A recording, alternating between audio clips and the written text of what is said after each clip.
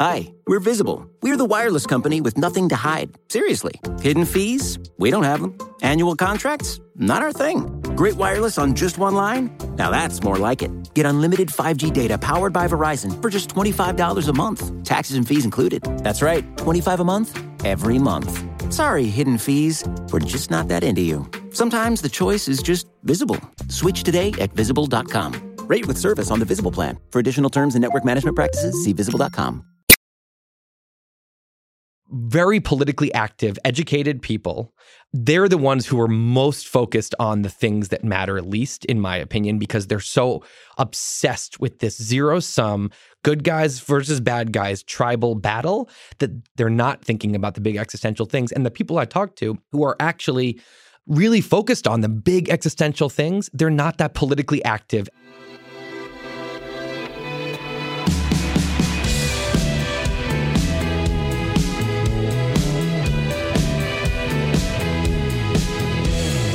Hello, welcome to The Klein Show on the Vox Media Podcast Network. This episode is unusual and fun and a bit experimental. I've been a fan of Tim Urban, who writes the site Wait But Why, which is a site of gigantic, I would call them explainers, giant explainers on all kinds of interesting topics from AI to human neural interfaces to Mars to how long we have to live. He's a very weird, thoughtful, deep thinker. His stuff is all over the internet. You've probably seen a lot of it. He has super viral TED Talks on procrastination, the whole thing. He's just like one of these weird minds out there just doing really interesting, really unique work. But recently, and in recent I mean over much of the time I've been working on my own book, he started work on a project that he calls The Story of Us. And it began, and we'll talk about this a bit in the show, it began as trying to understand how he feels about politics and how other people relate in politics, and pushed him all the way back to how did human beings evolve and what is going on in their minds and what are the wars inside all of us. And it has interesting points of convergence and divergence with my work. And so we talk about it here. I interview him about his stuff for a bit. He pushes me a little bit. And then I think we get into some interesting and complicated territory towards the end. So I won't ruin too much of it, but Tim's a fascinating guy, and I've been wanting to do this episode for a long time, so I'm glad he was able to make it work. As always, you can email me at EzraKleinShow@Vox.com. You can check out what tour is coming for the book at WhyWe'rePolarized.com. You can order Why We're Polarized wherever you get your books. But here is Tim Urban. Tim Urban, welcome to the show. Thank you. I've wanted to do this episode with you for a long time, and then you began doing The Story of Us, and I knew what my book said in the background. It's like, I'm going to wait. We're going to wait for the things to come out. But now you're here. It's very exciting. Yeah, this is very good timing. We're both releasing as we speak. It's like we've been inhaling for a lot of years, and we're both exhaling right now. Yes. A very nerve-wracking exhale.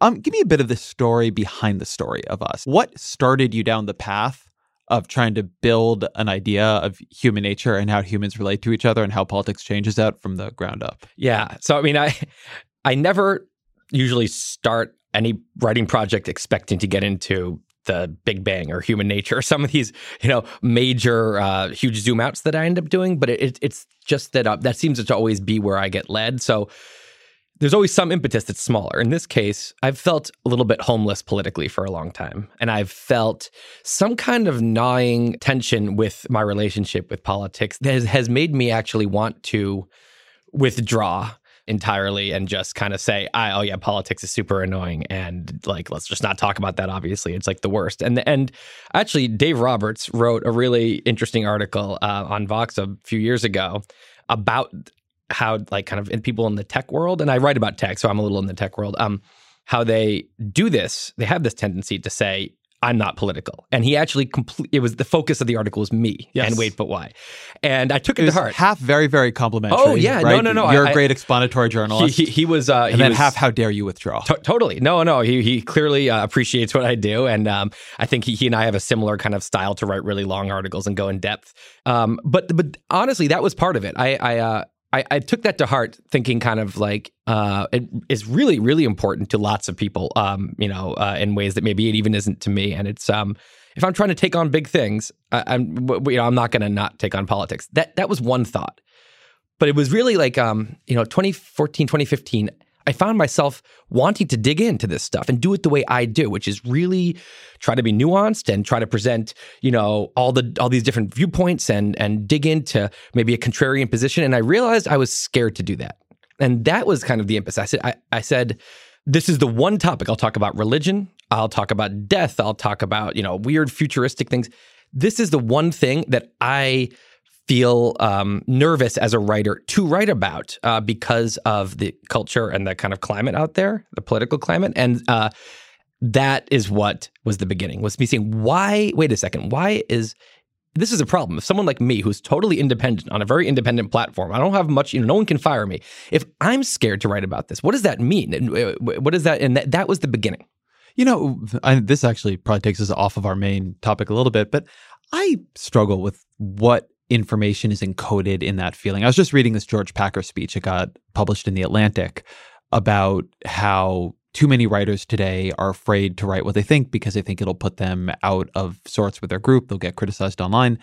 And I've been reading some back and forth on that. And I feel some of this too. There are things I don't want to write because I will get criticized, and being criticized is not fun.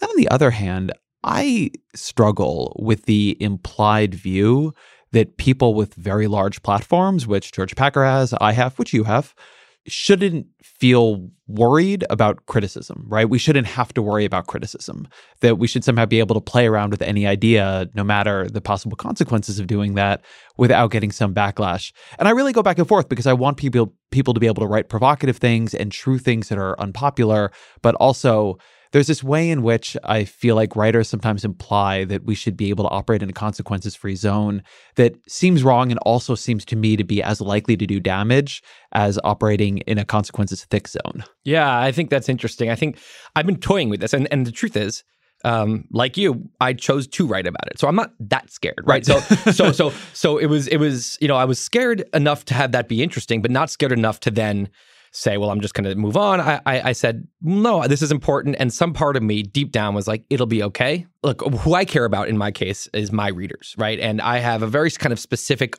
the audience is all over the place, but they have one thing in common, which is that they like in-depth, they like nuance, and they appreciate what I do. And I think they don't need to agree with me to be fine. So it was, that helps me not be scared, but part of it was it's not that I was like, oh, something bad's going to happen to me or to my career as much as this is going to be unpleasant.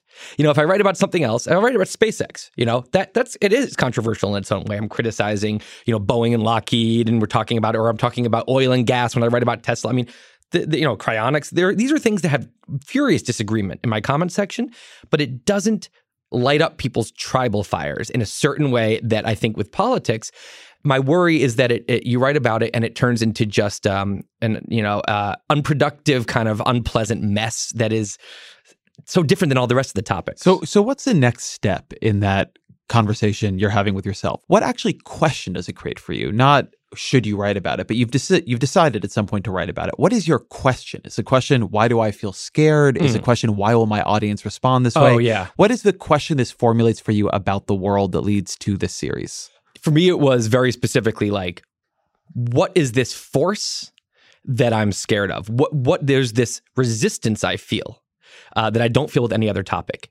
This kind of threat from the culture that I don't feel with another topic to not write about this. And so then the question is, what is that? What is that force? What are the implications of that force? Am I imagining it? Is it real? If it's real, what does that mean? What does that mean for all the other writers trying to write about it? And for what is that force doing to our politicians and campaigns? And what does it mean in outside of politics? So I started there with, why am I scared to write about this? What is that resistance? And that led me down to like our ancient biological, like evolutionary, human nature. And so tell me if this very high level summary, and people should read the series and it'll be linked and it's really fascinating. So any summary I offer on it will do it injustice. But is the high level summary here basically that your view is when people start talking about what is coded as politics, it pulls us from these higher, more enlightened selves, this way of dealing with each other that is positive sum and open and curious, down into this much more groupist, ancient, threatened, attack-oriented, zero-sum way of communicating. And so the fear of writing about politics is basically that you are dealing with an audience that has fallen back like 9 steps on the evolutionary ladder and it might hit you with a rock. Yeah, no, that is well said. Like, So it's a little bit of an intentionally oversimplified way to look at a human, which is there's a kind of a higher mind and a primitive mind in there. And I understand that there's a lot of nuance that someone like Daniel Kahneman and other people have gotten into there that I'm intentionally not, because it's kind of not the point in what I'm writing about. I think that there's ancient psychology, kind of primitive psychology, that is, I see it as a non-living piece of software that is in us. It programs our behavior so that the output of our behavior will help us survive in a world that's really not here anymore. A really ancient world, 50,000 years ago. That software is still running. It hasn't had time to adjust or evolve very much. And then there's this kind of just a little bit more conscious and wise and higher mind in us that can think outside of ourselves and can override that primitive software if we're conscious of it. We do it all the time. If I'm in the kitchen and I really want to eat a whole bag of Skittles, and there's another part of me that says that's not a good idea, and I can override the primitive impulse to eat it because the primitive mind in me thinks that those Skittles is a really delicious fruit that is going to be nutritious. So we do this all the time, and I think the areas that we have the most problems in society or in our lives are areas where we're not in control of that primitive impulse. And so when I think about something like politics or anything that activates our kind of tribal senses, I think that what's happening is that the primitive mind in us has been activated. And what's interesting to me is to look at not just how each of us goes back and forth on this kind of internal tug of war, but how we do it as groups. Because primitive minds in a whole group, the primitive minds of each person actually team up together and end up working together, and almost like a wolf pack does. We can do this in huge scales. And likewise, the higher minds in us can kind of team up as a support group that can help police the primitive impulses in all of us. But politics seems in some ways like an overly broad grouping here, because at the same time that politics can bring out the worst in us, it can be, to sort of use a little bit of more of your terms here, as much as it can bring up power games. Politics is also a place where it is often where we have come together to do things that more primitive versions of us could never have imagined doing, overcome biases that had been entrenched, accept peace settlements and agreements that had ended thousands of years of enmity. So there's something about politics that, of course, it can host our very worst impulses, but it can also, in a very deep way, host our very best impulses. And it always seems to me the mystery of politics and the question of it is how you get one to the other. I was talking with Sam Hammond, who's at the Niskanen Institute and is a thoughtful guy about my book, and he was giving me a little bit of a push on the Evo Psych parts of my book. And he was saying, is this really just arguing that we're just irrational? And that's not really how I see it. It's more the way I think about markets and capitalism, that capitalism is a way of harnessing this tremendous power of selfish-oriented behavior, of competitive behavior, and that if you structure it right, that can be a real force for good, and if you structure it poorly, it can be a force for bad. But it just ends up forcing you to think a lot about institutional design and how you're going to channel those impulses that go into politics. Yeah, I think the same kind of tension between cooperative and wise and kind of thoughtful and rational that we all have, and this more primitive software kind of output. I think that same tension exists on these really high levels. And so just like, if you look at a human, you might see them going back and forth in their day or in their year between, I've been really healthy this month, or now I've kind of fell off the wagon and I've been going to bed really late, and I've you let yourself go a little bit, and so we ebb and flow kind of in control. And I see that same almost like a fractal, that same tension happening on the biggest levels. And you'll see nations kind of cooperating and being grown-ups with each other, and then you'll see them fall backwards a little bit. You'll see them within the nation, and then in actual international relations, you'll see, I think, this same ebb and flow of kind of grown up and productive, and kind of unconsciously playing out a primitive skit from a long time ago. You look at World War I. To me, I just see Europe had sunk down on this tug of war, kind of together over however many years, and it hit a point where Europe had become vulnerable to a really ancient thing, which is really zero-sum kind of tribal war, which to me is just a what used to play out probably 40,000 years ago with tribes fighting over little areas of land playing out on a vast scale because it's the same software program running it. It's just running it on this huge scale now. So one thing about this that I wonder is the associating with primitive, older parts of us and our zero-sum, warlike, competitive, conflictual behaviors. And I actually don't know the answers. I'm curious what you think on it. But when I think about what I've seen, what I've heard, it isn't clear to me that man's or woman's, humankind's higher order cognitive processing powers are actually our most peaceful or even positive sum ones. That there's a lot of evidence, for instance, that hunter-gatherer tribes, they had their violence, right? I read my Steven Pinker, but they also had a lot of internal cooperation and so on. And sometimes it's people who are very, very smart who become cold-bloodedly rationalistic and begin talking about first strike capabilities and nuclear weapons and so on.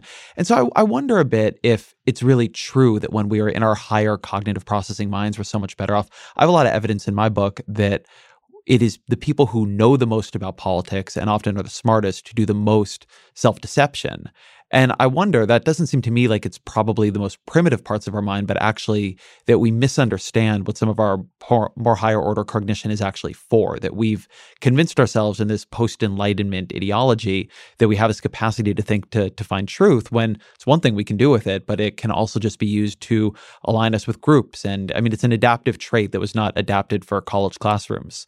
And so that we have a kind of sense that when we're doing this, we're falling back. But I think one thing that does too often is it allows sort of people who are operating in a zero-sum way from a very calculated place to get off the hook with their politics a little bit. So that's really interesting. I've thought about kind of this phenomenon of the more educated you are, the more often kind of tribally focused you are, with politics or tribally aligned. And the way I look at it is, so you mentioned the hunter-gatherer tribe that had good moments and bad moments, I'm sure. They probably were able to dehumanize a rival tribe enough to be able to murder them in kind of more stressful moments. And then other times they might have been incredibly cooperative and empathetic and because the same kind of higher mind that I'm talking about existed in them too. We're biologically almost identical to those people.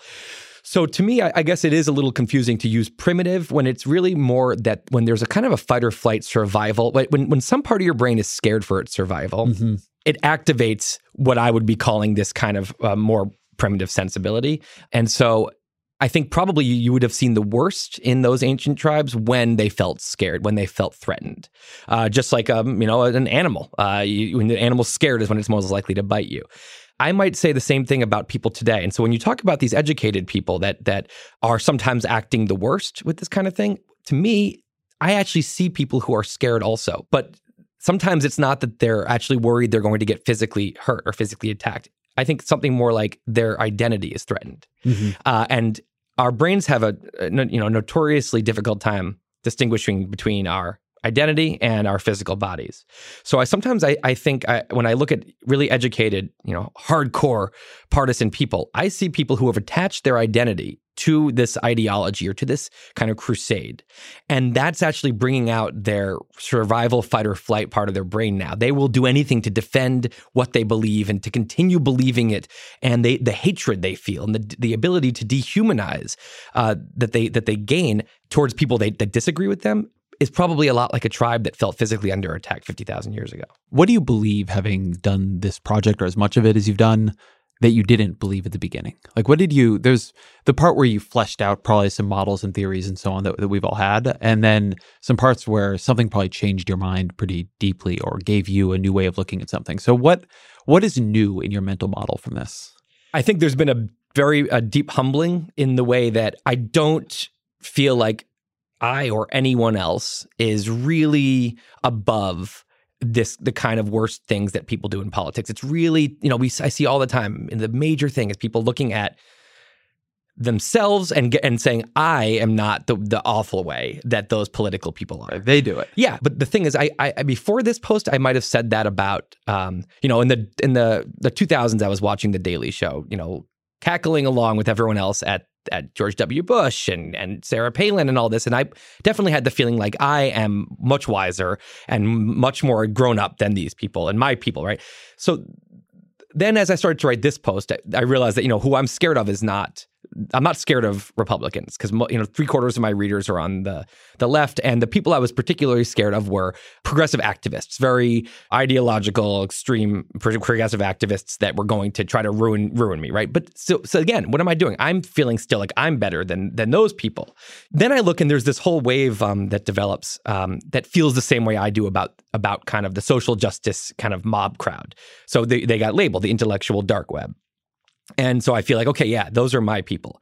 And then you start to see within that group, another kind of schism develops, and you start to feel like, okay, wait, a lot of these people are actually not really behaving well either. And you continue to put yourself on this island of I'm fine. And what I realize is that every movement that happens, no matter what it is, you're going to end up with kind of the main movement that starts, which usually starts with high-minded ideas. And it's kind of like a train. And then a bunch of other people join on because it's exhilarating to be part of a movement. And you feel part of a community. And you feel like you have purpose and meaning and identity and all these things that are hard to find. And all these people are coming on for kind of those selfish reasons, not necessarily for the right reasons. They're coming on because it makes them feel great. And what happens is at some point, the initial movement starts to get more nuanced and it achieves some of its goals and it starts to change and become less of a crusade. The other group of people are on the train that keeps going full speed because they're addicted to this feeling.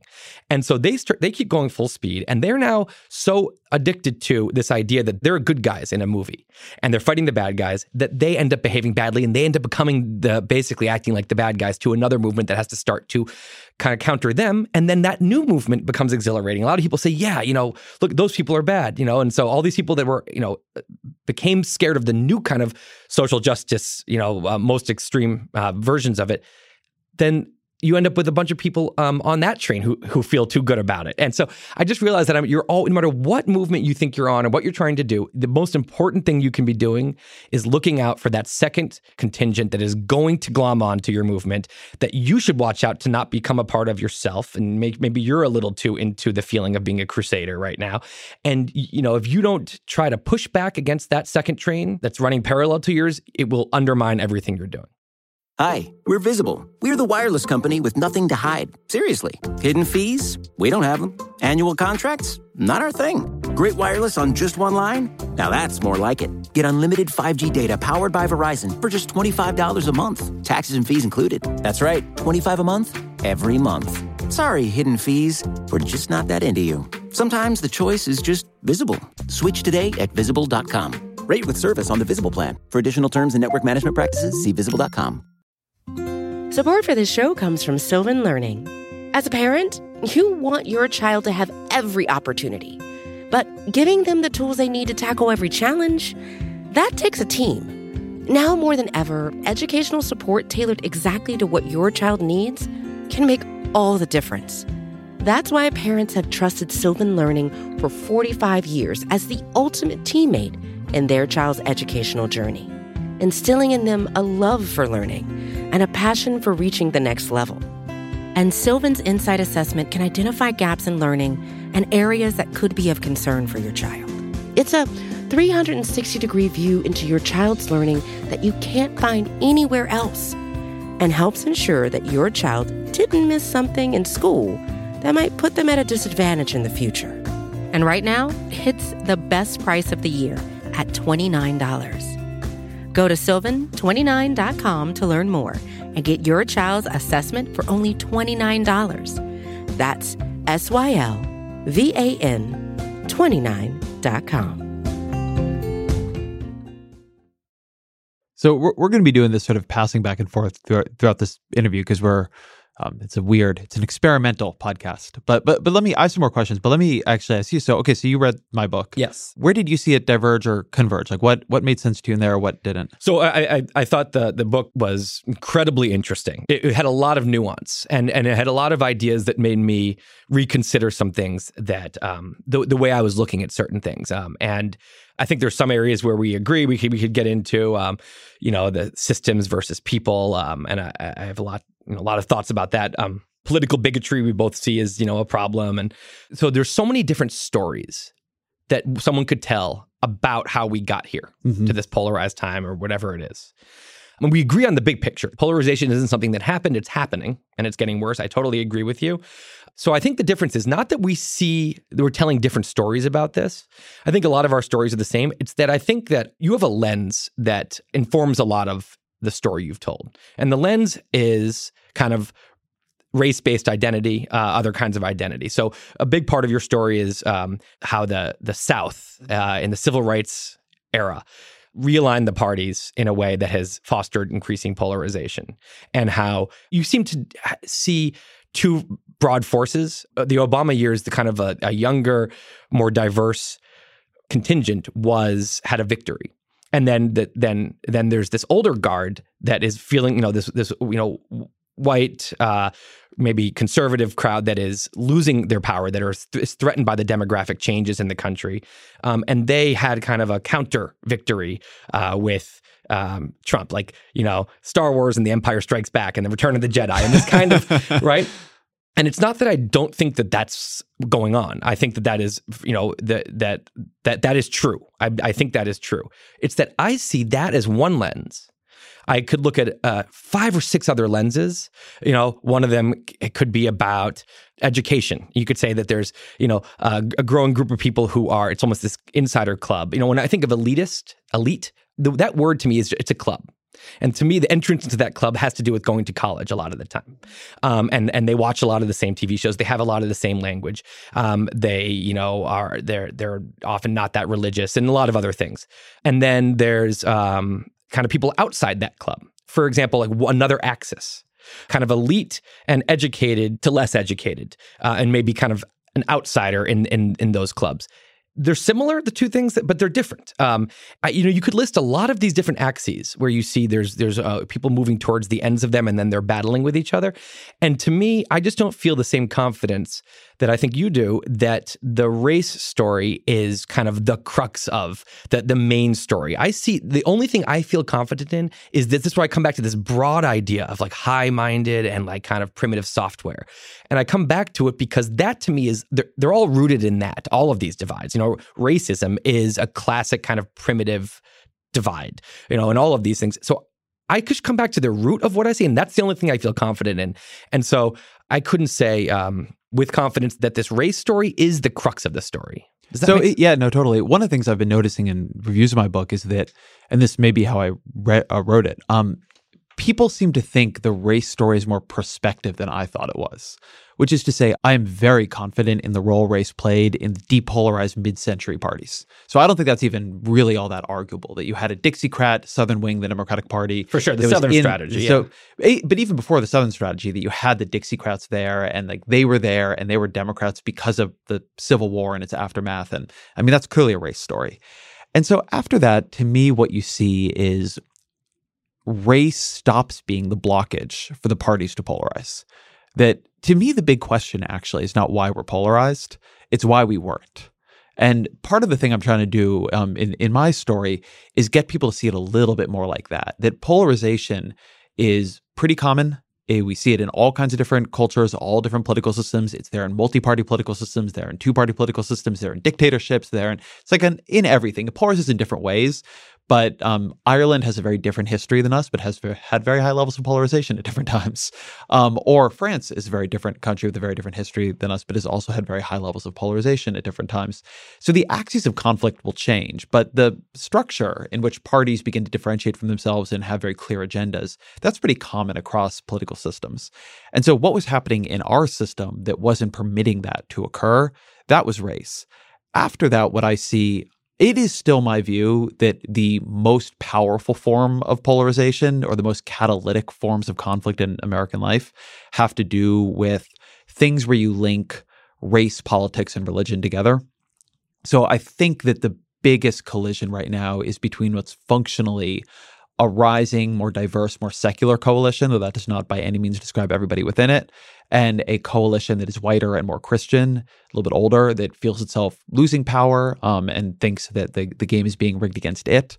And that seems to me to be, if you were going to choose something that is the fundamental axis of conflict, it would be that. So, yeah, you said we were less polarized because of race, because we basically both sides were racist and they could agree on that in some way, or they were mixed in a way that was not good, that we see as not good. Only because the only thing I mean by we were less polarized is that fewer of our divisions mapped cleanly onto party. I mean, that is one way in which I think I'm telling a somewhat different story than you are, that my story is very much about political parties and political coalitions. Yeah. And so what I'm saying is that you had all of these divisions in society, but like you could think of them, like you had taken a bunch of matches and like dropped them on the ground and they're all like, jumbled up with each other. And then at some point they begin like getting placed in a line. And it's when you place them like in a line like that, where they all line up, that you get these very powerful forms of division. But it's not that division wasn't powerful before. It's just that it didn't all go in one direction. I'm wondering why we were less polarized. Because what I learned that was interesting just by looking at some more history is that the relative non-polarization of the middle of the century was the anomaly. That's what I'm saying too. Right, totally. But is there something we can learn? Is there a way to get back there in a way that is healthy? And I was trying to look at the causes of the lack of polarization, and I see a few. I mean, one I see is nothing kind of unites people like a common enemy. Mm-hmm. So we had Hitler, and then maybe a little bit less so the Soviet Union. Yep. And as much as I don't think that's a very grown-up way to unite, there's something about the patriotism that existed that I think was helpful to have people work together, cooperation, compromise. And I wonder if there's some way to kind of foster an American identity. So just to pause for a second, I think about emergence, the idea that a human is a bunch of cells that's more than the sum of its parts. So the cell can't do anything like what a human can do, but together they can have these magical properties. You could look at an ant. An ant is stupid, but an ant colony is smart. It can do all this stuff. So I always think about humans are individuals, but we're also a piece of a community. We're also a small piece of a nation and even a smaller piece of a species. And I always think about our species wants to have us and them, good guys and bad guys. And the question is, how big are the giants that are fighting? Is it me versus you? Are we in a fight, or are we together because we're fighting against a common enemy? And so when I think about the middle of the century, I feel like the giant that we all felt part of was all of the U.S. maybe, more so. And so you had this big national giant that actually helped everyone within the country get along. And when that splits and you end up between, you could look at a lot of things, media going from more national to more tribal, narrow casting. Cable starts and every tribe has their own media now, and you have conservative talk radio and all of that. For whatever reason, we've stopped being one big giant and we've started to be smaller giants within the U.S. that now are angry at each other. And I'm wondering if there's something we can do to get back to being an American giant in some way. So I have a couple thoughts on this. So one, and I really go back and forth on whether or not I believe this story. And so let me give you, I'll give you my case for it and then my case against it. Case for it is that, one, I believe that identity activates under threat. So if you are not going to have something threatening the American identity, you are not going to have as strong a form of American identity as you did in the age of World War II and Hitler, as you did in the age of the Soviet Union, as you did in a different way in the post-9/11 era, or at least the immediate post-9/11 era, though that didn't last all that long. But I think identity activates under threat. And so I have also made the point that if we went to war with China, we probably would feel less polarized here. And the Soviet Union might have been one of the things restraining mid-century polarization. But here's my counter argument to it, which is in this same era you're talking about, I think that if you look at American life, we are significantly more divided and more dangerously divided in a way that makes it harder to tell a story about a unified American identity. So it is true during this period that very little maps cleanly onto party. Anti-Vietnam War sentiment is equally distributed between the parties. The Civil Rights Act passes with more Republicans voting for it in Congress than Democrats, which is a crazy thing to think about now. Medicare passes with big bipartisan majorities. So these are divisive fights, but they're not divisive fights necessarily by party in the way they would be today. At the same time, you have the Civil Rights Movement and you have freedom riders being beaten and killed. When Martin Luther King Jr. dies, he has a 75% disapproval rating. He's killed in a political assassination, as is John F. K., as is RFK, as is Malcolm X, as almost is Gerald Ford and Ronald Reagan a little bit later after that. I always think about Gerald Ford. Fromm pulled a gun on him and shot an arm's length away, and the gun just didn't go off. Like, there was so much political violence during this period, urban riots, Kent State. And so I don't know. We don't seem, when I look back, to have been so much more united as a country. It is true that our the way I see it is actually different, that the institution of politics right now plays a role of conflict amplifier. That if we give a conflict that is happening in the country to politics, it will turn it up to 11. A good example of this is NFL players kneeling during the national anthem. Donald Trump gets hold of that, says, wouldn't it be great to see them all fired? Shouldn't all these guys just be fired? Say, get the hell out, you're fired. And so Donald Trump takes what is a real conflict around Black Lives Matter, it's in the NFL, and he escalates it. So Republicans then begin to hate the NFL and so on and so forth. Whereas during mid-century, either the political system would suppress things that were coming to it, right? It wouldn't vote on things like civil rights and anti-lynching and so on laws. The Southern Democrats played a big bottling up role for a long time, which I think of as a bad thing. And then eventually it would only deal with things when there was enough internal party consensus and then cross-party consensus really to deal with them. And so it played a conflict suppression role. Either it would suppress the entire disagreement or it would bring it in and try to find an answer, like a compromise answer. And so I would say that institutionally politics was healthier, although built on a bad foundation then. But I think it's a problem for the story that external threats unite us because I don't think we were united. And like my super scary thought experiment is imagine the divisions of the 1960s in this political system. Like that is my scary, when I really try to run that story out, I don't see an outcome that I am confident in. You think the divisions of the 60s are fundamentally more extreme than the divisions today? Yes. I mean, we were killing people in the streets, right? In the civil rights movement, the protesters being fired on by the National Guard. I mean, we had urban riots. I mean, we are at a pretty comparatively the level of actual activated political conflict, not like shit people yell at you on Twitter, but people out on the streets with violence. It's much smaller. Yeah. To me, there's two kinds of division. You've got division that where everyone has this understanding that it's positive sum. Two lawyers in a courtroom. They don't hate each other usually. They understand that they're two sides of a coin that together is this truth-finding. Yeah. Have you seen Marriage Story? No. Oh, it has an amazing scene about this. Anyway, people should watch Marriage Story. It's great. Everything you've heard is true. Oh, yeah.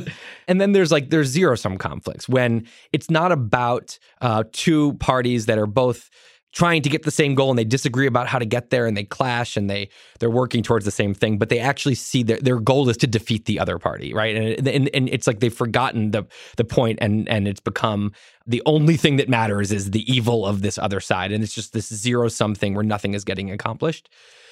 I mean, am I correct that it sounds like you're saying that that you don't think we can get to a positive sum conflict where we're united, even if we're divided, but in a united way without a common enemy? I am saying that I actually don't think common enemies. I am not as confident as you are that common enemies actually do unite us. I mean, I think they do under a condition of extreme threat. I don't think there's any doubt that during the active conflict part of World War II, we were united.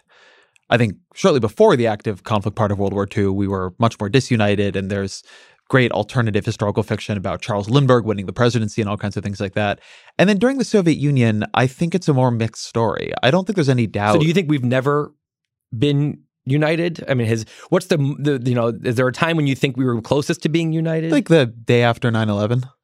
Yeah. But the actual World War II period, right? Like actual threat. A common enemy that is actually scary can for a little while. Yes. Can for a little while do it. And one thing I would say about this, which I think maps more onto your story of this than mine even, is that I think one of my intuitions is that there are certain kinds of threats that are very easy for us to feel and conflicts that are very easy for us to feel and certain kinds that we really have to work to feel.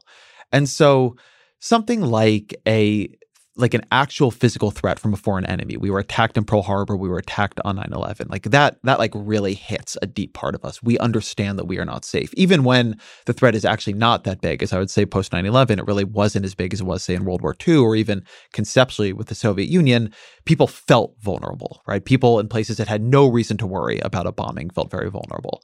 And that's another place where I think some of the places where race gets wound up in politics, people are very sensitive to that kind of group conflict. Whereas when it's a fight over should China be a currency manipulator, what should we do on trade? Should we abolish private insurance and build a single payer system, or should we have a public option? It's not that people won't get really wound up in that. The stakes are super high. Sometimes they're actually life and death for people, but we have to work harder for it. And so I think there's a real difference between, fights that require, like the psychologists would call, a lot of cognition, and fights that don't. Your primitive brain does not, the fight or flight centers don't get lit up by that kind of conflict. Yes. The way they do about, a bomb might fall on me tomorrow. Right. Or like this evil group of people is our enemy and they're attacking us. And there's a novelty thing with threat, right? So I was reading somebody saying today that everybody is freaking out about the coronavirus, as am I, in some deep way. But you should really worry about whether or not you've gotten your flu shot. Everything we know is the flu is a hell of a lot likelier to infect and kill you this year than the coronavirus is.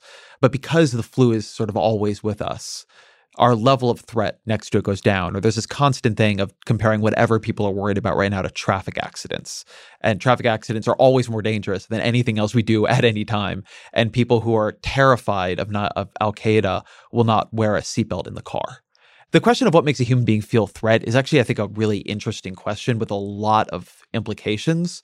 That there is definitely a lot of great social science work being done on it, but I think it makes it into our conversations a little bit too seldomly. This is something that actually both gives me hope and is frustrating, which is that if we could all, and we're really bad at it. My job is to be thinking about the big picture and seeing what's really going on, and I can't hold that thought in my mind for more than a minute.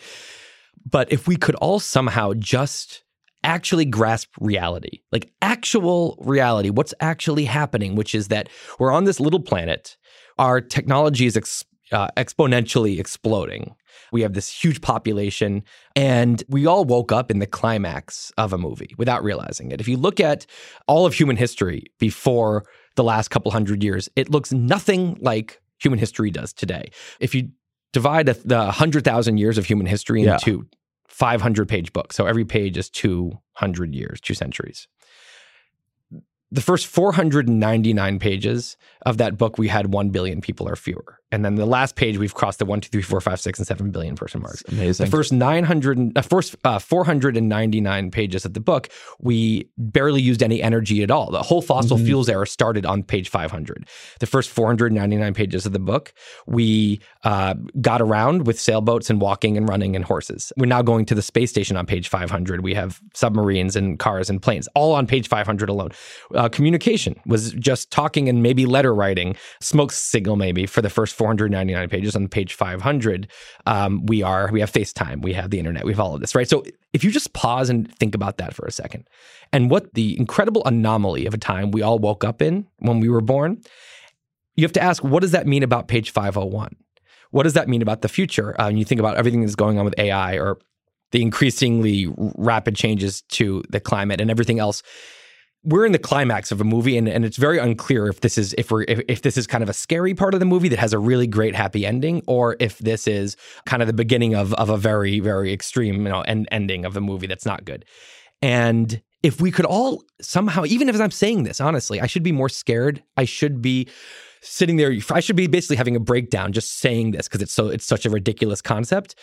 But it's just our brains are not meant to think about this because we evolved at a time when nothing was changing decade to decade. And so if we somehow could see the truth, which is that we are headed towards like a fork and it's either going to end really badly or it's going to be really great. I don't believe there's a middle ground when this much technology is exploding.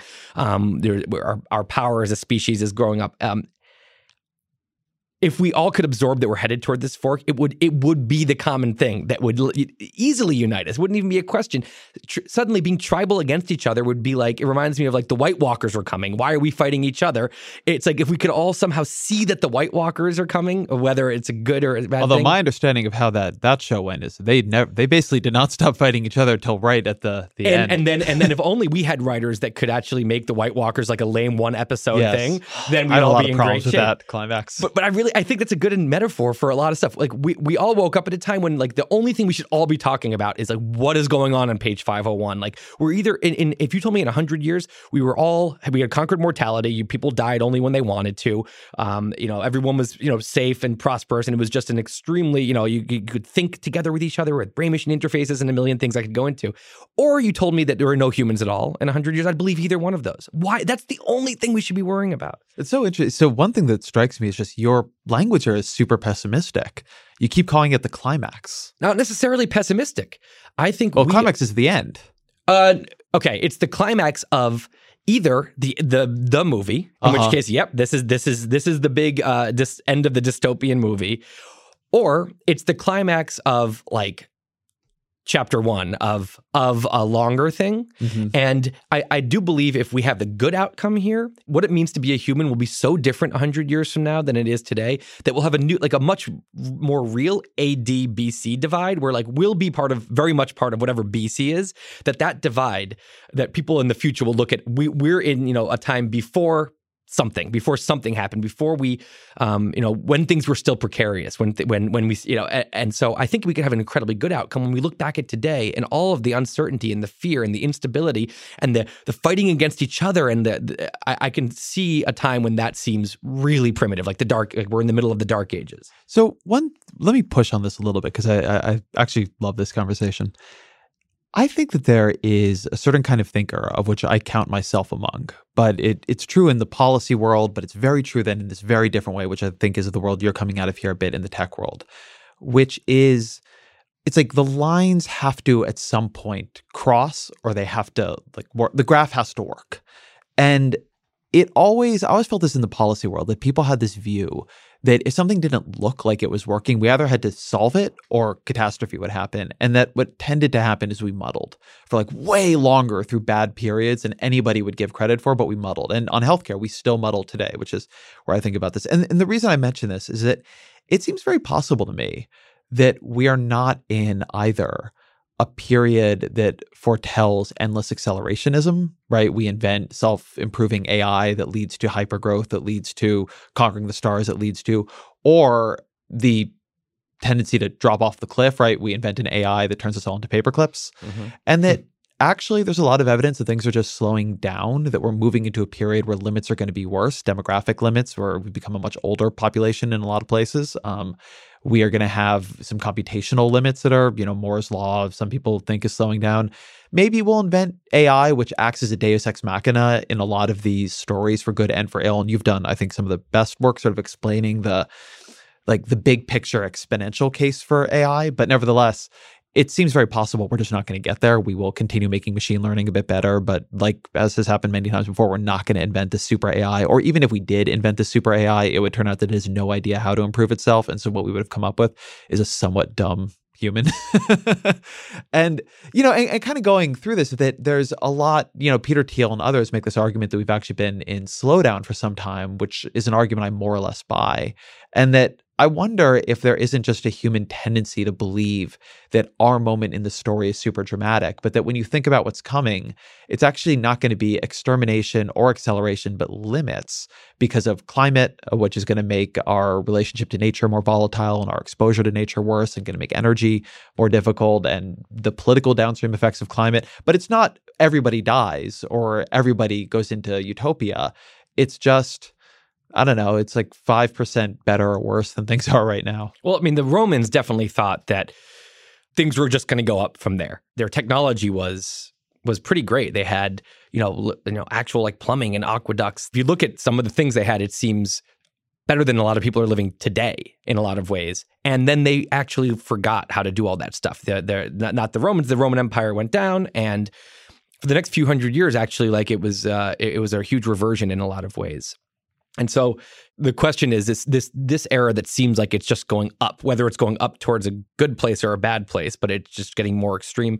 Question is whether it could revert and kind of just be a hill that in the big graph, it could be a hill that goes up and then it kind of plateaus for a while. And it seems like during the upswing that it's the end of days, and then a lot of people, I do think that we both have an ability to be, a tendency to be gullible and always believe that it's the end of days and believe that the rapture is coming, whether it's the Christian rapture or like, Kurzweil's rapture of the nerds, to upload our consciousness. Rapture of the nerds is a great line. Yeah, to upload our consciousness.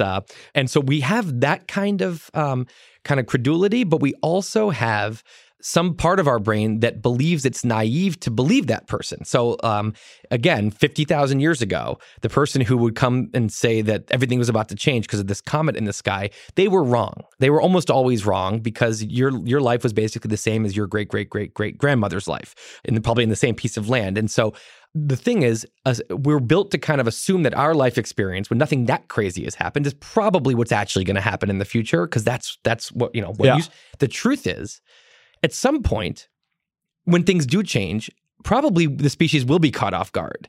So I think it's almost that the naivete has in the past been to believe the person who says it's the end of days.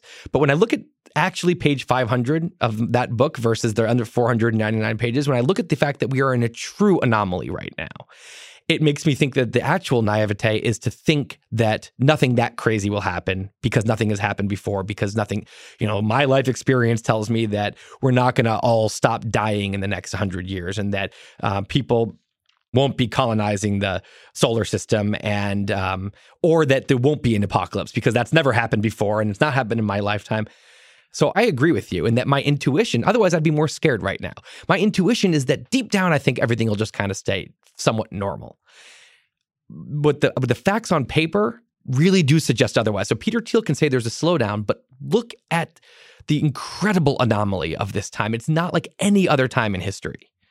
I mean, name any thing about human life. I said transportation, communication, the knowledge, environmental impact, the building of technology and artificial intelligence. None of this existed at any other time. This is all new, the way it's happening. So to me, even if one of those stories gets totally out of hand, nothing will be normal about the future. I think that's really interesting. So let me try to think about this for a second.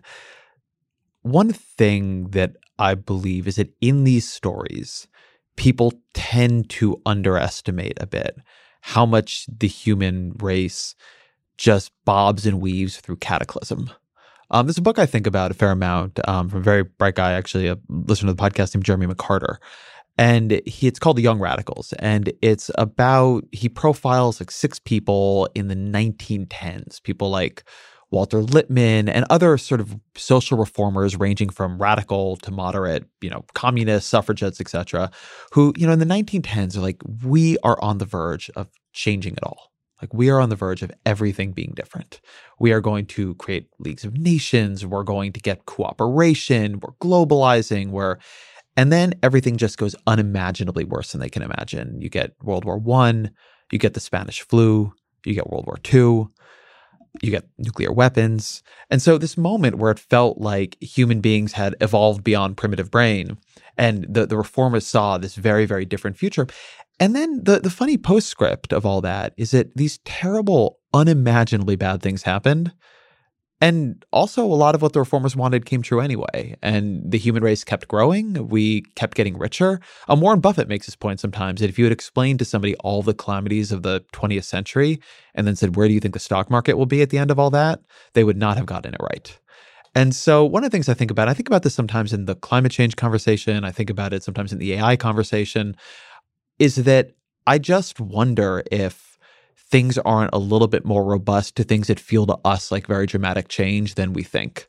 That even things that are really big in one direction or another, that we actually underestimate the durability of the denominator here. So one question I asked on Wait But Why once is, would you rather be born in your next life as a baby to a middle-class family in 1985 or to the heir to the French throne in the 1700s? And after a lot of thought, the large majority said 1985 middle-class family. Well, you never want to be before antibiotics. Right, exactly. Like, that's the one you never want to be before. So that's a dramatic change in a blink of an eye, right? 200 years. So this is why I agree with what you're saying. In the face of a bunch of typical human shit, you got world wars, you have political, tumult, you've got all kinds of normal human stuff, and this trend that doesn't seem to be bucked by anything of technology growing, which has so far the story mostly has been it has improved life. That trend is so strong and it's going up exponentially. And so when I think about this, I'm like, yeah, you're right that we do just kind of do our human patterns. And yet the stock market is going up, right? What I hear when I hear that story isn't like, oh, actually we think we over dramatize everything. And in the end, it's just kind of a lot of the same story plays out. I see this one story that is not an up and down story, but it is very much a one directional story of technology exponentially growing and knowledge. And the thing here's why I get scared, because you could say, well, this is good. So far, if the middle-class person in 1985 is better off than the king 200 years earlier, that's good, right? This is officially like a good thing overall with all the pluses and minuses. It's a net positive. The thing that scares me is that technology is good for both good guys and bad guys, right? The good guys can do more good and maybe the broad forces are generally good, but then the bad guys can do more bad, right? They but the bombs get scarier and the bioweapons and whatever else. The problem is, if both of those, even if the good is better than the bad is bad, if both of those keep going up and keep growing, the bad gets big enough, it doesn't matter how good it is, it can wipe us all out. And so I guess both what excites me and scares me is that I see this technology trend as not actually an up and down, but something that has been very, very consistently going up in the face of world wars and everything else. And so if that continues, something has to give. It's that. Do you see what I'm saying? It's like I agree. I don't know if I agree on something has to give, but I actually agree on the larger point. Something that you were making me think of there is that something I reflect on in politics as somebody who covers it and has staffed a newsroom around covering it and has been in newsrooms covering it is there's a lot of historical lock-in on what we define as the central issues of politics. Now, some of them, I would say 100% that should be a central issue. I'm a believer that healthcare should be a central issue. I think climate change should be more central than it currently is. But there are a lot of things where I think it should actually be less of a central issue, like marginal tax rates seem somewhat less important to me than they seem to people who do politics. And I imagine sometimes a political system with very different priorities. And you could pretty much imagine one that was, for all the reasons of your analysis, which even if I think I would assume the scale is different than you do, I think the general direction of it is correct. You can imagine governments that think of the two most important priorities as existential risk and innovation. Right? That the two things you should get right, no matter what else you're doing, is that you're just pumping money and resources and structure into the things that are likeliest to create game-changing innovations, right? You just really want that compounding growth number to go up, and you really care about even tenths of a percentage point over time, and you really want to worry about a synthetic pandemic flu, right? You really want to worry about biological weapons. And instead, we're sitting here debating the USMCA, which is fine and it's not the end of the world. And, but it's a very marginal change in trade patterns as opposed to look at what's happening with coronavirus. There's no doubt that we are not actually prepared for a true pandemic, much less some of the synthetic things that are going to become possible. And one of the best things I think about Andrew Yang, I have some disagreements with his central story. Like, I think the automation is coming for everybody's jobs is wrong. And he and I did a podcast about that, and people should go back and listen if they're interested.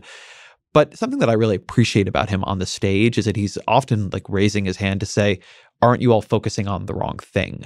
Which I think in politics, we often are focusing on the wrong thing. And there's a lot of culture about what policies get taken seriously and what conversations get taken seriously.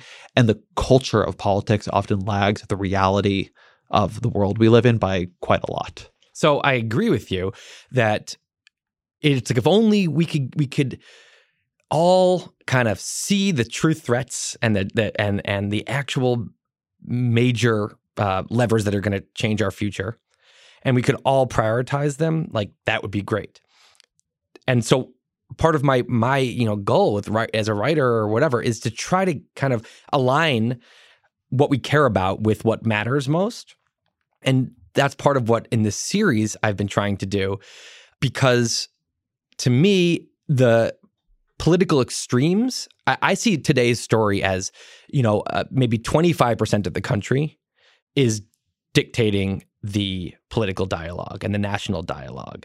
The 25% that are kind of, there's a good report. Have you read the Hidden Tribes report? Yes, I'm somewhat less persuaded by it than you are. Okay, sure. And I'd love to talk about it. But either way, I do see the very politically active, educated people. They're the ones who are most focused on the things that matter least, in my opinion, because they're so obsessed with this zero-sum, good guys versus bad guys tribal battle that they're not thinking about the big existential things. And the people I talk to who are actually really focused on the big existential things, they're not that politically active. They feel bullied by the political extremists. They don't want to write about this kind of thing because they don't want to lose their job. So to me, it's like the wrong people have the loudest voices right now. Now I'm going to poke at you a little bit because I think you engage in the pieces in some false equivalence about both sides. So one of the things you do in that 9th piece in The Story of Us is you quote very positively the head, and I'm blanking on his name. I used to know Jim Himes, who used to run the New Democrat Coalition, but the New Democrat Coalition is the single largest group in the House Democratic Caucus. And it's roughly a group, I don't want to call them all moderates, I don't think that would be correct, but it is a pragmatic, self-styled problem solver caucus in the Democratic Party. And you quote him positively and say, this is the kind of guy who never gets any attention. Derek Kilmer. He's got a bunch of good ideas and they're basically boring. And I agree that Derek Kilmer is a thoughtful, smart politician, as are a lot of the people in that group. If you look on the other side, I believe, if I'm not wrong, the single largest caucus in the Republican conference is the House Republican Study Committee. And if you look at what the leadership of that believes, like Derek Kilmer believes climate change is real and we should do something about it. And the House Republican Study Committee believes it isn't and we shouldn't. And sort of so on down the line. There's a lot of things like that. And so I would not tell you that I don't think like you got some crazy people on the left and crazy people on the right. But for reasons that I would frame as institutional reasons, but whatever you think the truth of it is, I don't actually think you're looking at a problem of the wrong people have the megaphones in all directions. Like the leader of the largest caucus in the Democratic House majority is somebody you frame as a very sensible guy. And I think there's a reason that you don't have his counterpart in the House Republican Study Committee in that piece. Okay, so a few things about that.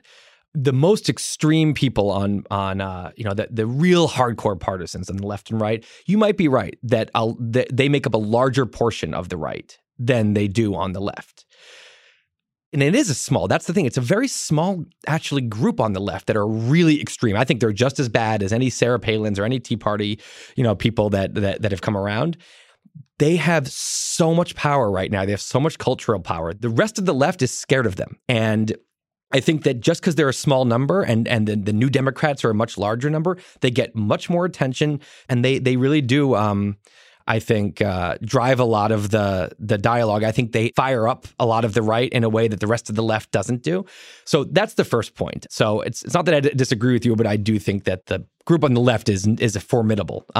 But my main reaction to the false equivalency thing is that I try not to say that the left and right are the same too often because I don't know if they're the same. That's not even what I researched.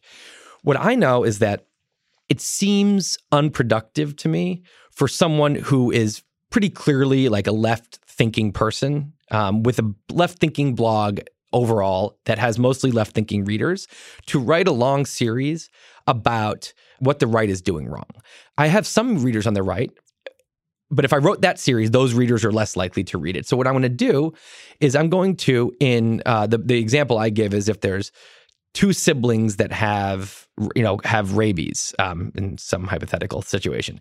And rabies has kind of infiltrated the family. And one sibling bites the other, and the bitten siblings' rabies exacerbate. And then they're more likely to bite. And so it's this thing that's going up, right?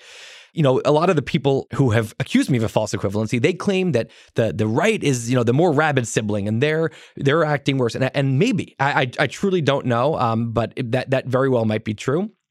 If that's true, what's the productive thing to do? To talk about how rabid the right is and how bad they are and how much they're biting, or to say we have a rabies problem. Now, what is the actual productive thing to do about this? And to me, the most productive thing you can do is try to cause your own tribe, the people who see themselves align with you, to self-reflect, to self-criticize. So look in the mirror and put out criticisms about what could we be doing better and then try to reach the other side in some way. Try to reach people who don't normally read you. And you do that by showing them, I'm not sitting here writing about how awful you are.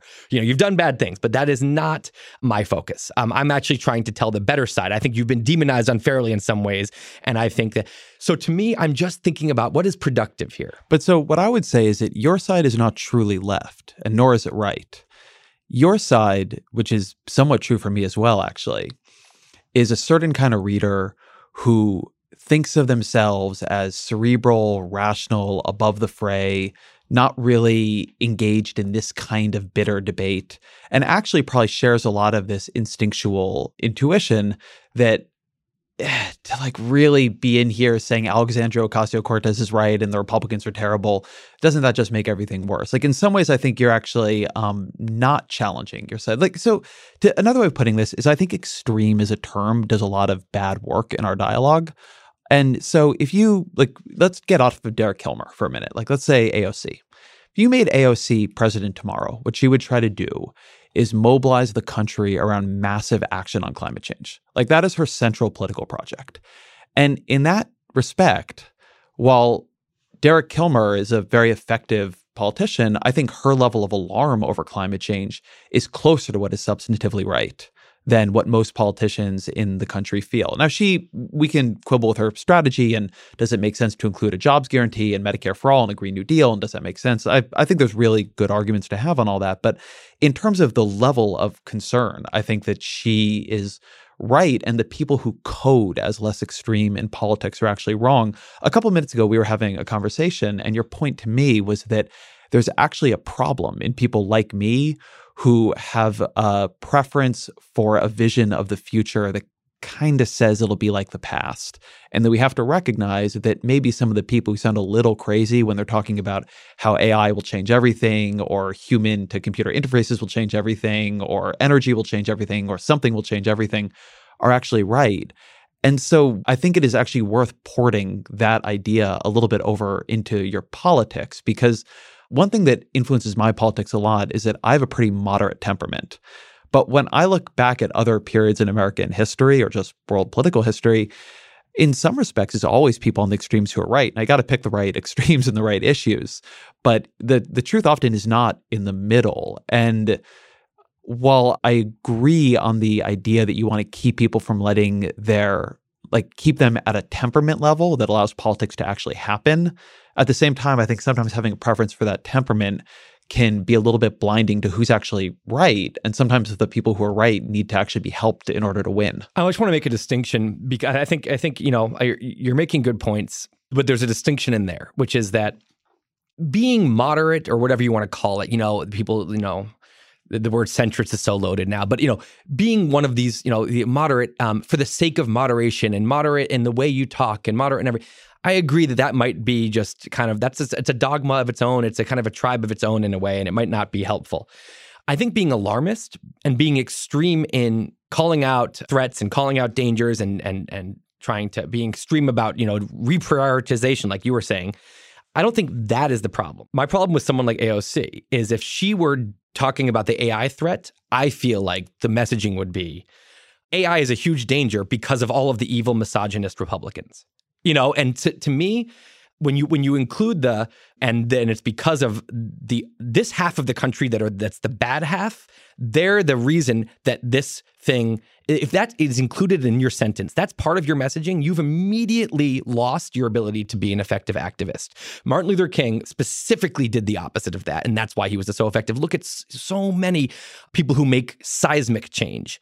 They almost always have inclusive language, and they are very, very untribal about it. Not every single case. But to me, the problem with the very far left, even if they are right about climate change and their alarm is correct, they basically do more harm to the cause than good by making it such an us versus them issue and focusing so hard, when the truth is 43% of Republicans are scared about and think we should be prioritizing environment things. And it's like 65% of Democrats. There's a mixed group on both sides. And so I think my ideal politician might be a Derek Kilmer who's, I don't know what he's saying that much, but who's being alarmist, who's being extreme about what we need to do, but is not talking about it like a zero-sum game, and that the bad guys are, look, here's the thing. I think people on the left have this sensibility in other cases. So Obama never wanted to say, we have a problem and it's radical Islamic terrorism, right? He didn't want to say that, right? And I thought that was wise, because what is that doing? That is immediately creating this as an us versus them thing. It's blaming, even if you think that is what it is. He had a wisdom there, I think, that Trump didn't have. When Trump was saying, why don't you just say it? And then Obama's answer was like, what does that accomplish, right? That's how I think the left usually thinks. And I still think like that. But they don't apply it within, they need to apply that to the conservatives. If they treated conservatives with the same kind of nuance and wisdom that they would treat Muslims or any other foreign group, I think they would get so much farther. And I see AOC in her language and people like that about the right. I don't see that as any different than Trump saying, Islam is the problem. And it's just not how you behave when you want to accomplish something. So 2 thoughts on this, because I think this is actually very interesting, and I think this is important territory on polarization. One, I just want to register disagreement on Martin Luther King. I don't think that's how he operated. And I think that we tend to sanitize social change in retrospect. We turn people into saints. And so then we emphasize the parts of their legacy that everybody can agree on. I mentioned earlier, but when he died, he had a 75% public disapproval rating. And that wasn't because he was telling everybody they were great. It's because he was telling people they were doing the wrong thing. I mean, if you read Where Do We Go From Here, or even Letter from a Birmingham Jail, he's confrontational in a very deep way. And he does tell people they're the problem, including people who are even putatively on his side. So I think that he is there's a more of a radical legacy there to appreciate than I think, not even just in this conversation, but in general in the country we do. But in some ways, climate is the easiest example from my side of this argument. So I want to acknowledge that I'm choosing strong ground here. But, a guy like Dave Roberts will say in this conversation, well, what do you do with the fact that on climate, sorry, but Republicans are the problem? Barack Obama, for all of his efforts to frame this moderately, to take a back seat, to let it be the Waxman-Markey bill in the House, and then let Lindsey Graham and John Kerry and I forgot who the third musketeer was now, Joe Lieberman, try to even then figure out a more modest plan in the Senate. It was Republicans who blocked it, as they have a number of different times. I mean, Democrats would pass any number of bills tomorrow on this. And so one of the things that I do think is true is that in political style, if you're going to turn off the entire Republican Party, you're probably not going to get anything passed.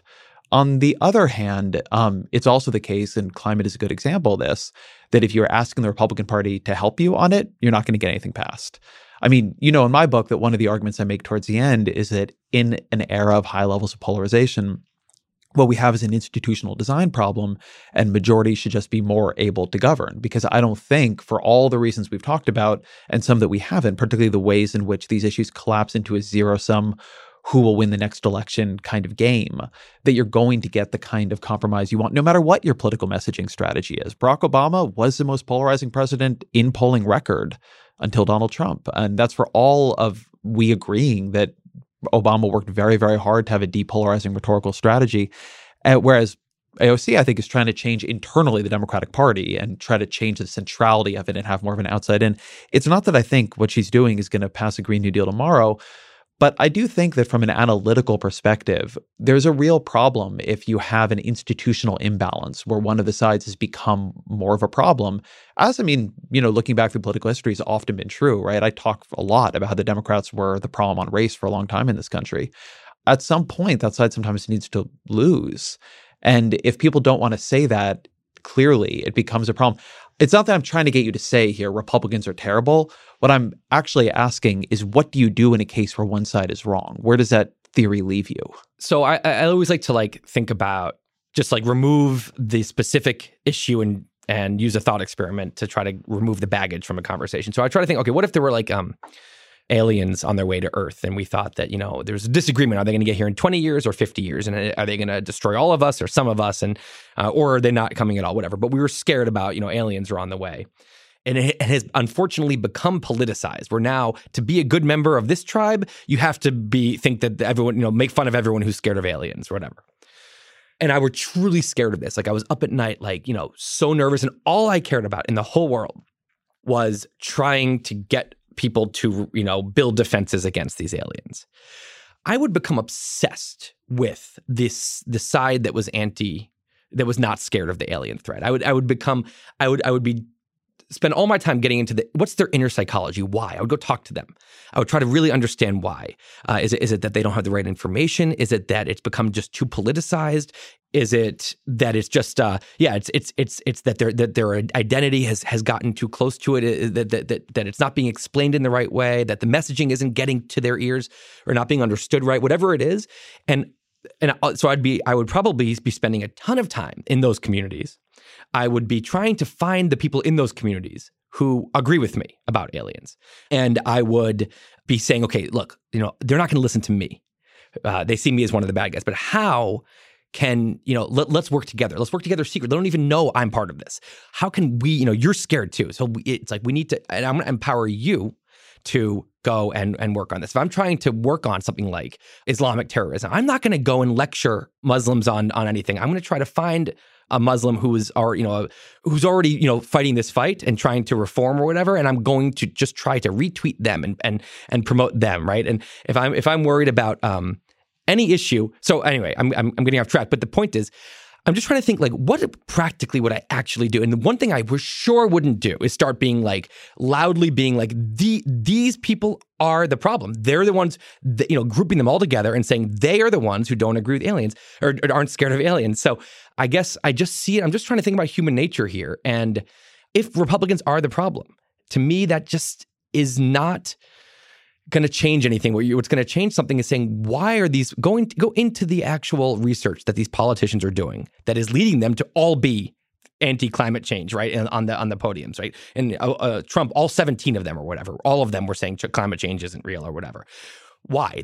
These aren't evil people. There's some reason, there's some research that is telling them that this is a bad policy. Okay, why? Why? Is it because this one? Okay, and so how do we change that? How do we, and I would become really obsessed with Republican psychology and getting, so that's what I don't see. I see a lot of people preaching to other liberals about how stupid the Republicans are and how they're the problem. And I'm just like, that doesn't solve anything. But what if it's not complicated? So, I mean, this is part of the story that I end up telling in my book, but if it were just climate, that would be one thing. But what I see is this play out on almost all issues, with a little bit more in an intense way on the Republican side, although I do want to say in this dynamic, not only on the Republican side, but just to say that policy issues are positive sum and election issues are zero sum. And what happens on climate, if you're telling a story going back to the early aughts, when you have Newt Gingrich saying climate change is a problem and we need carbon pricing, and you have John McCain with a cap and trade plan in his 2008 presidential campaign, and then Sarah Palin coming out after that and saying cap and tax would be terrible, is that climate change becomes associated with the Democratic Party because Democrats support it.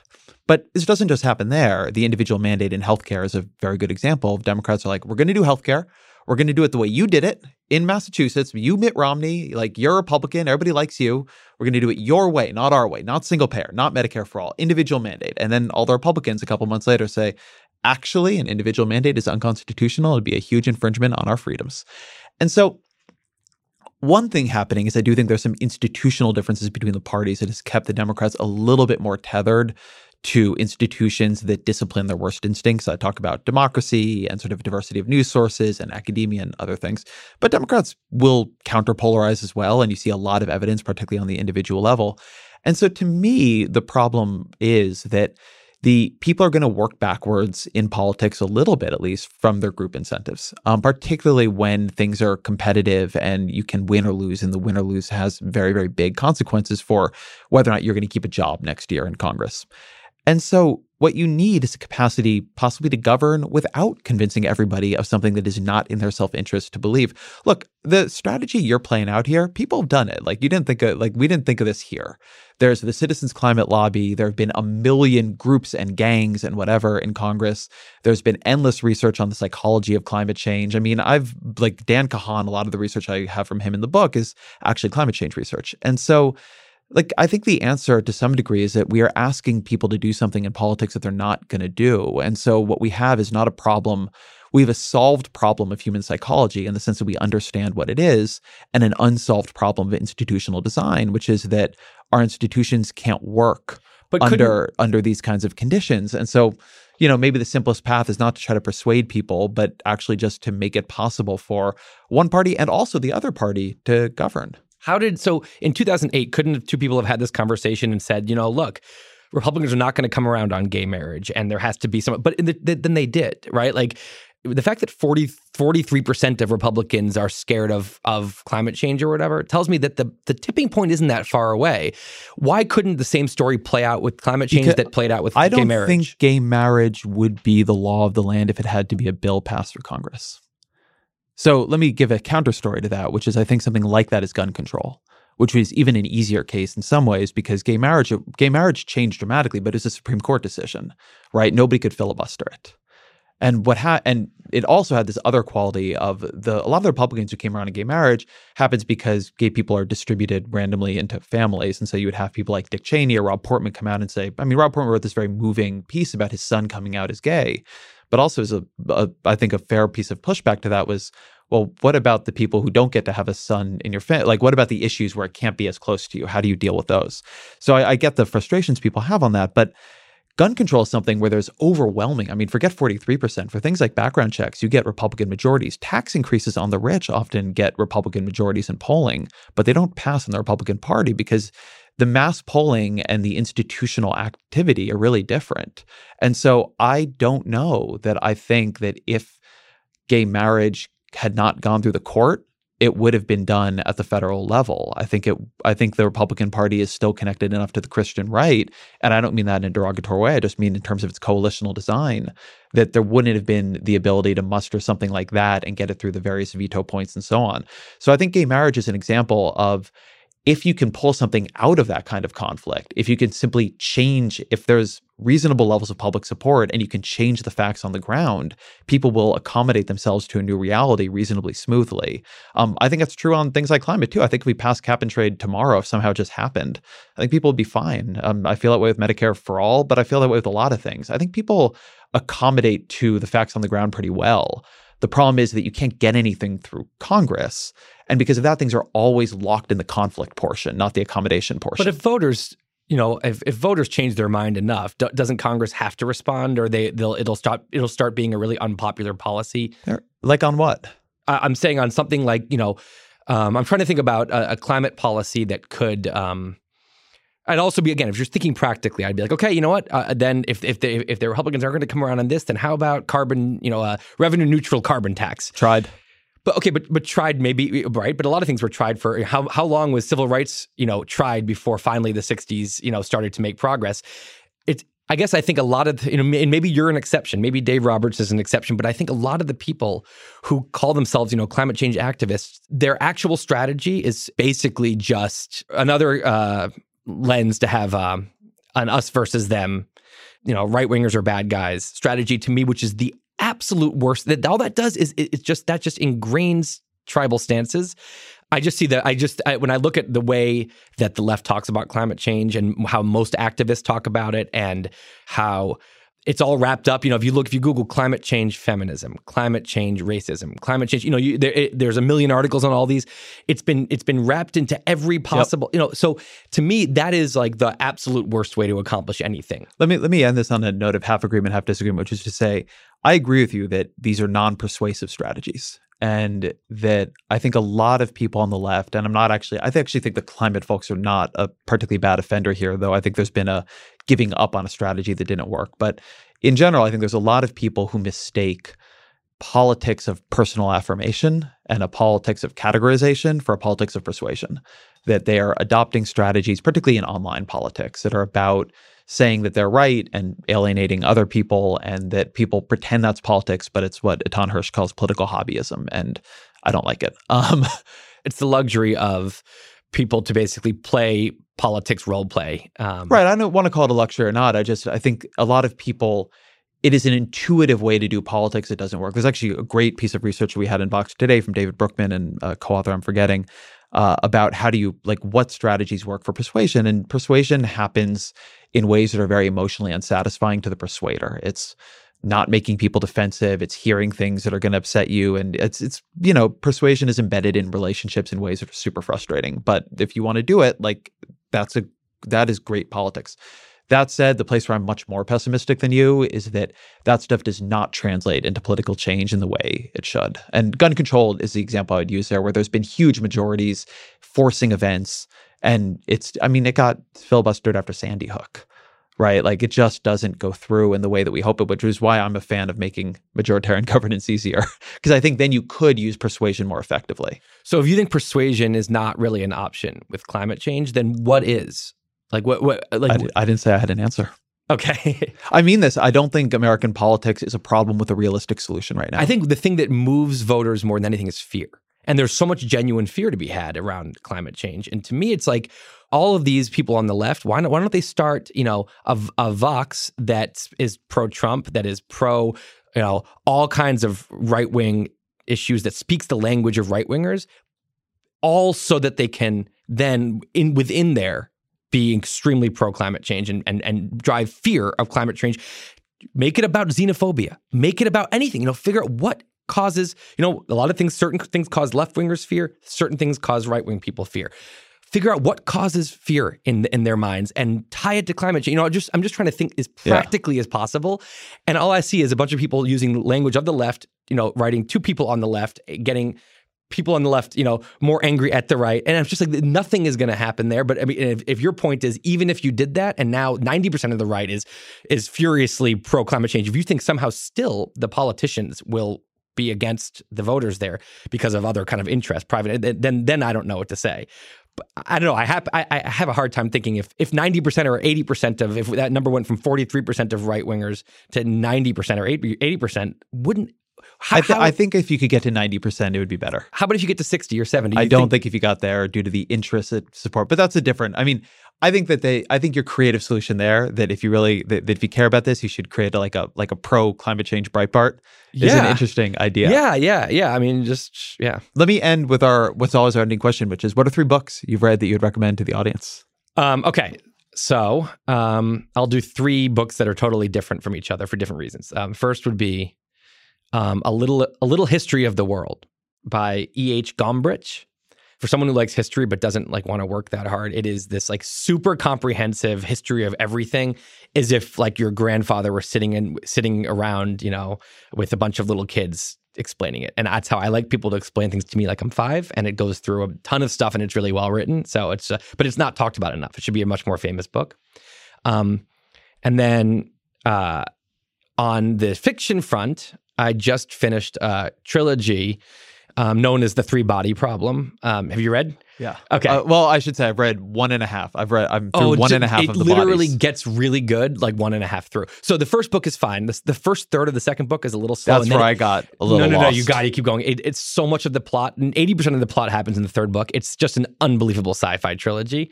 But I think that's probably why I brought up Aliens, because it's on my mind. But no, you got to finish it. It's just one of the best things I've read recently. And then third, just as a self-help book that's actually been helpful to me, is Atomic Habits by James Clear. James is just a super communicator and really down to business, and wrote a book about, and habits is kind of fixing your habits is the root of fixing everything in your life. So I would say that's a good place to start for people who want to have change in their life. Tim Urban, the series is called The Story of Us. Thank you very much. Thank you. Thank you to Tim Urban for being here. Thank you to all of you for being here. To Roger Karma for researching, Jeffrey Geld for producing and editing. The Ezra Klein Show is a Vox Media podcast production. Hi, we're Visible. We're the wireless company with nothing to hide. Seriously. Hidden fees? We don't have them. Annual contracts? Not our thing. Great wireless on just one line? Now that's more like it. Get unlimited 5G data powered by Verizon for just $25 a month. Taxes and fees included. That's right, $25 a month, every month. Sorry, hidden fees. We're just not that into you. Sometimes the choice is just Visible. Switch today at Visible.com. Rate with service on the Visible plan. For additional terms and network management practices, see Visible.com.